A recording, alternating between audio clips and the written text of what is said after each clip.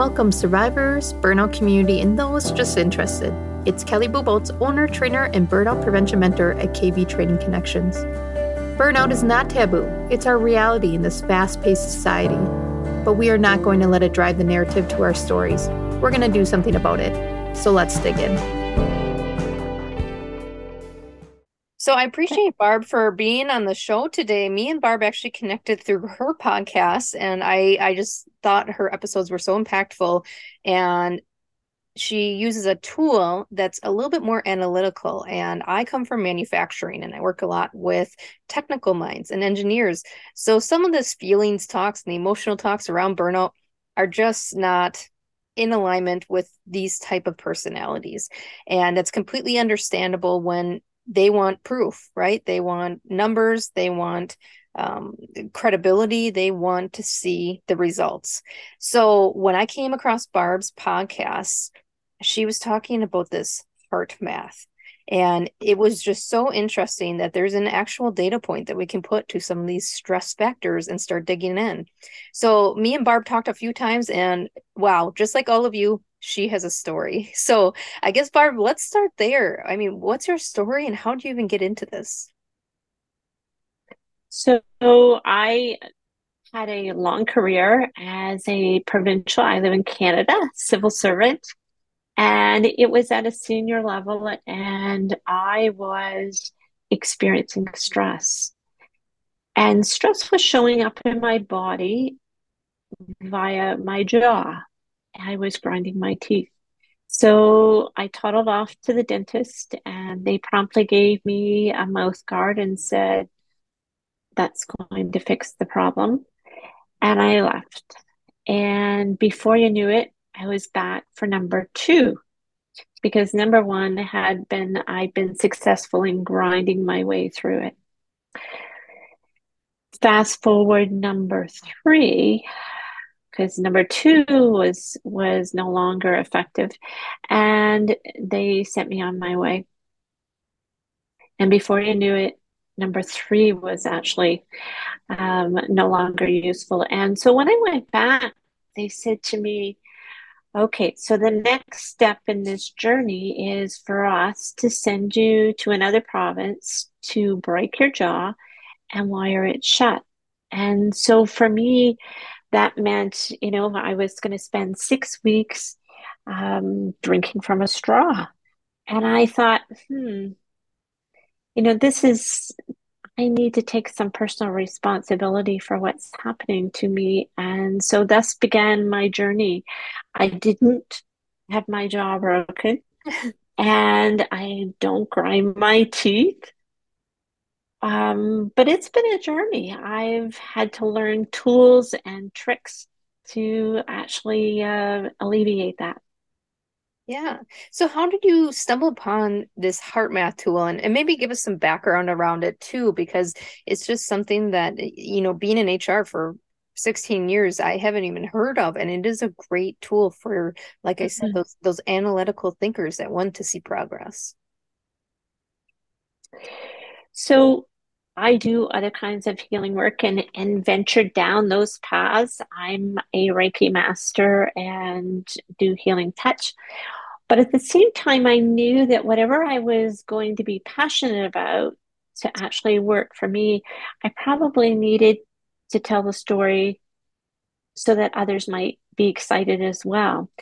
And I knew that the circles I kept were people who had that analytical mind. I was in the healthcare business. And so that's the kind of thinking they have. Show me the proof that these tools actually work. And so when I stumbled across HeartMath, I found out that it had decades of research done at various universities around the world, including Harvard and others.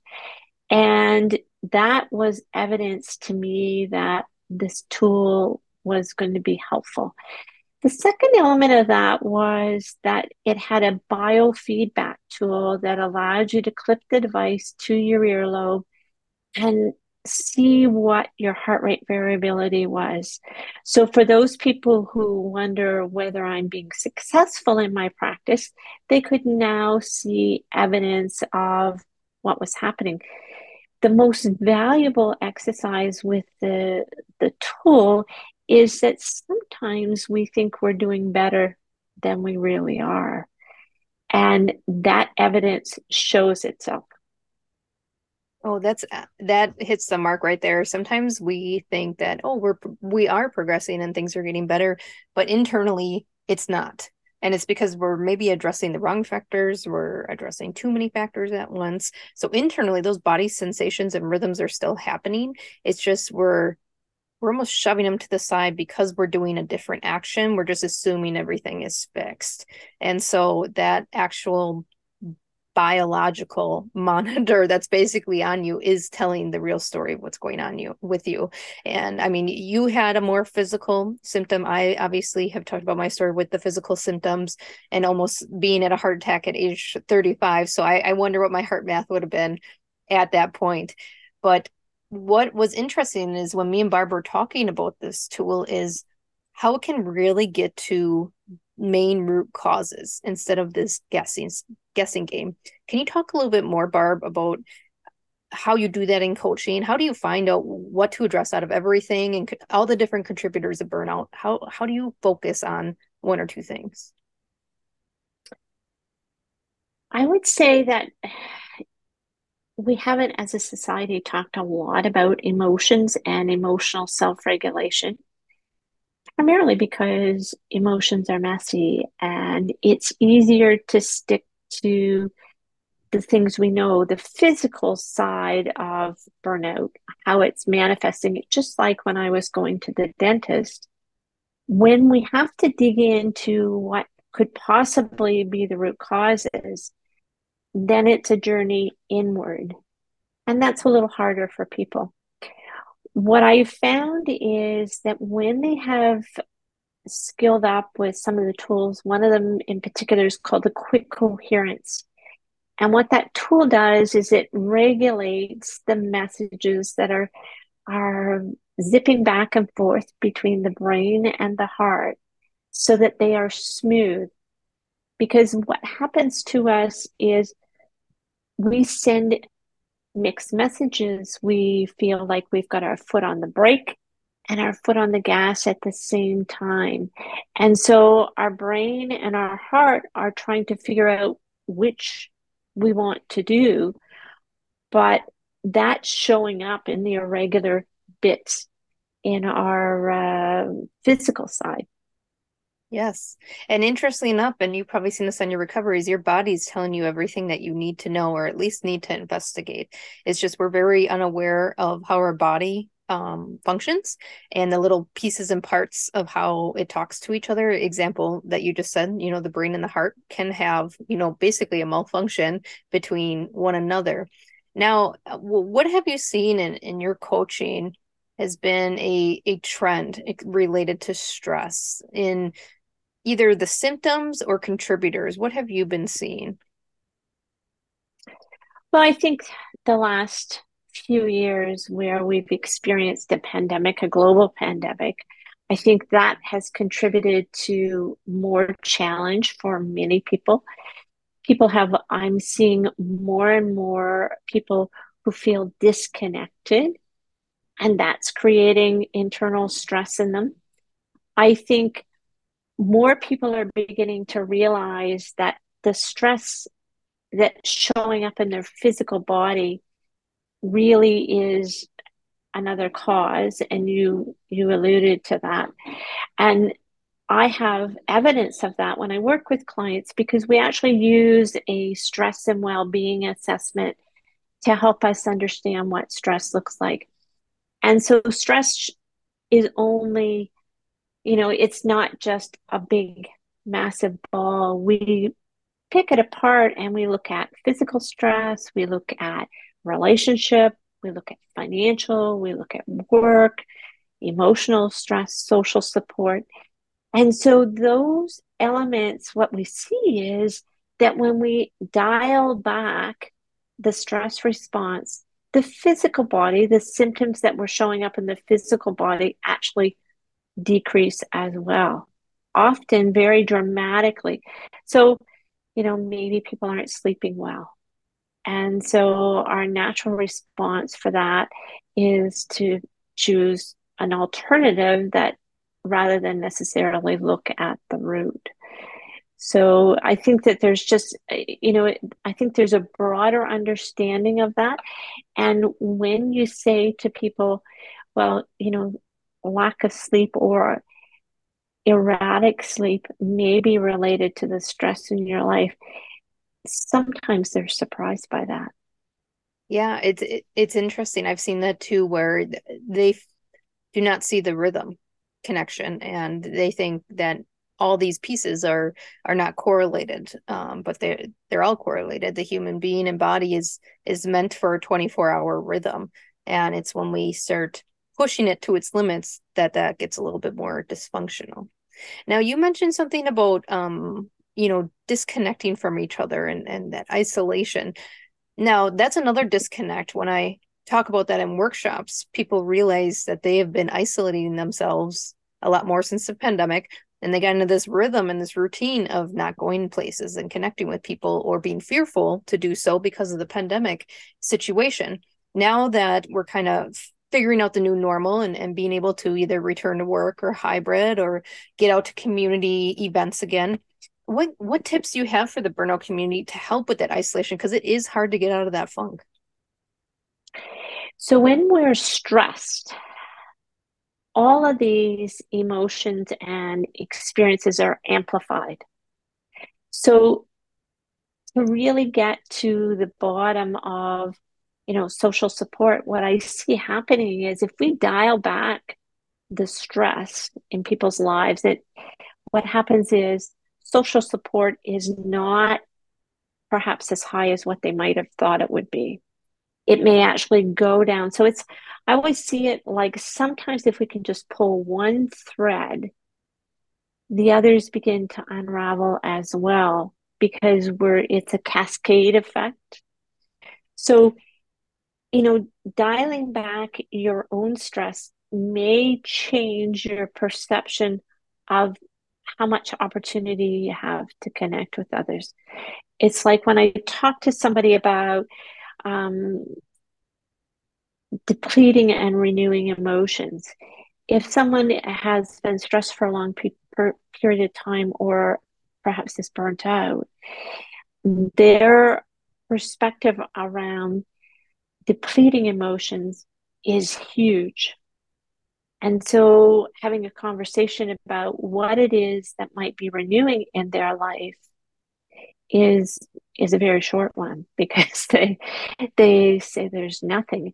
And so we have to dig around a little bit and have a conversation and say, do you have a dog? And they say, oh, yes, I love my dog.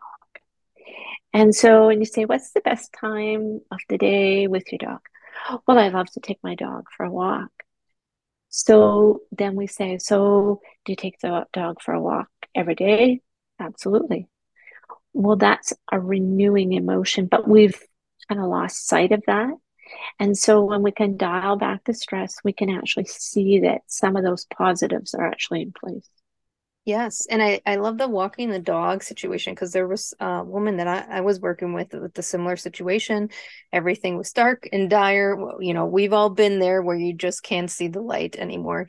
And I asked the same thing because her dog was barking in the background. I said, "Do you take him or her for a walk?" And she said, "Yep, yeah, I take him for a walk, twice a day." I said, "What do you do on your walks?" And she's usually in conference calls or going through work emails. And I said, "Is there space in that 15-minute walk to not do that?" And she said, "What do you mean?" I said, I think that might be a re-energizer, but you're missing out because you've muddied it. You've muddied it with chaos and distraction and obligations. So I said, just try it once. I'm not asking for a lot. One walk, one 15-minute walk. Don't bring your phone for safety reasons, but no earbuds, just listen, to everything around you. And she emailed me after and she said, complete difference. Complete difference of what she saw around her, what she heard, what she smelt, what she felt. What she said is she swears her dog was smiling back at her. And it was just amazing when you get rid of all this excess and you focus on the things like you said that re-energize you. And she actually emailed me weeks later saying they actually go on like half hour 45-minute walks now, and she even gets up earlier to do it because it's just her favorite time of the day. And uh we all know this world is busy and it will steal time if you don't protect it. So like you're saying, you have to peel these little threads to see where things are falling, because we like to blame the employer, or we like to blame all these kid activities and parenting and family and friend drama, but we're really in control of all of those things. So if we have energizers, how are we utilizing them and protecting those activities with healthy boundaries, like not taking a conference call, not doing emails, so that they are re-energizing. And I guess, what do you see the correlation with the heart, the brain, the body, with those re-energizers? I guess, why is this happening? Why does that happen? I think we're when we're born with a passion to live, where we feel that love and appreciation. We know that, when a baby is next to the mom, the heartbeats will sink. So we know that there's that. And I think our world, depending on how we're nurtured and our experiences, can make it more and more difficult for us to maintain that love and appreciation that's our inherent nature. And I think, I always look at stress as two piles. And so the stress that is outside of our control, so could be the fact that we've experienced a pandemic or a natural disaster, or you know policies and politics. We don't necessarily have control over how that unfolds. If we don't have control over our holds, the answers are found inside of us. So it's self-regulation, it's mindfulness, it's all of the tools that we use.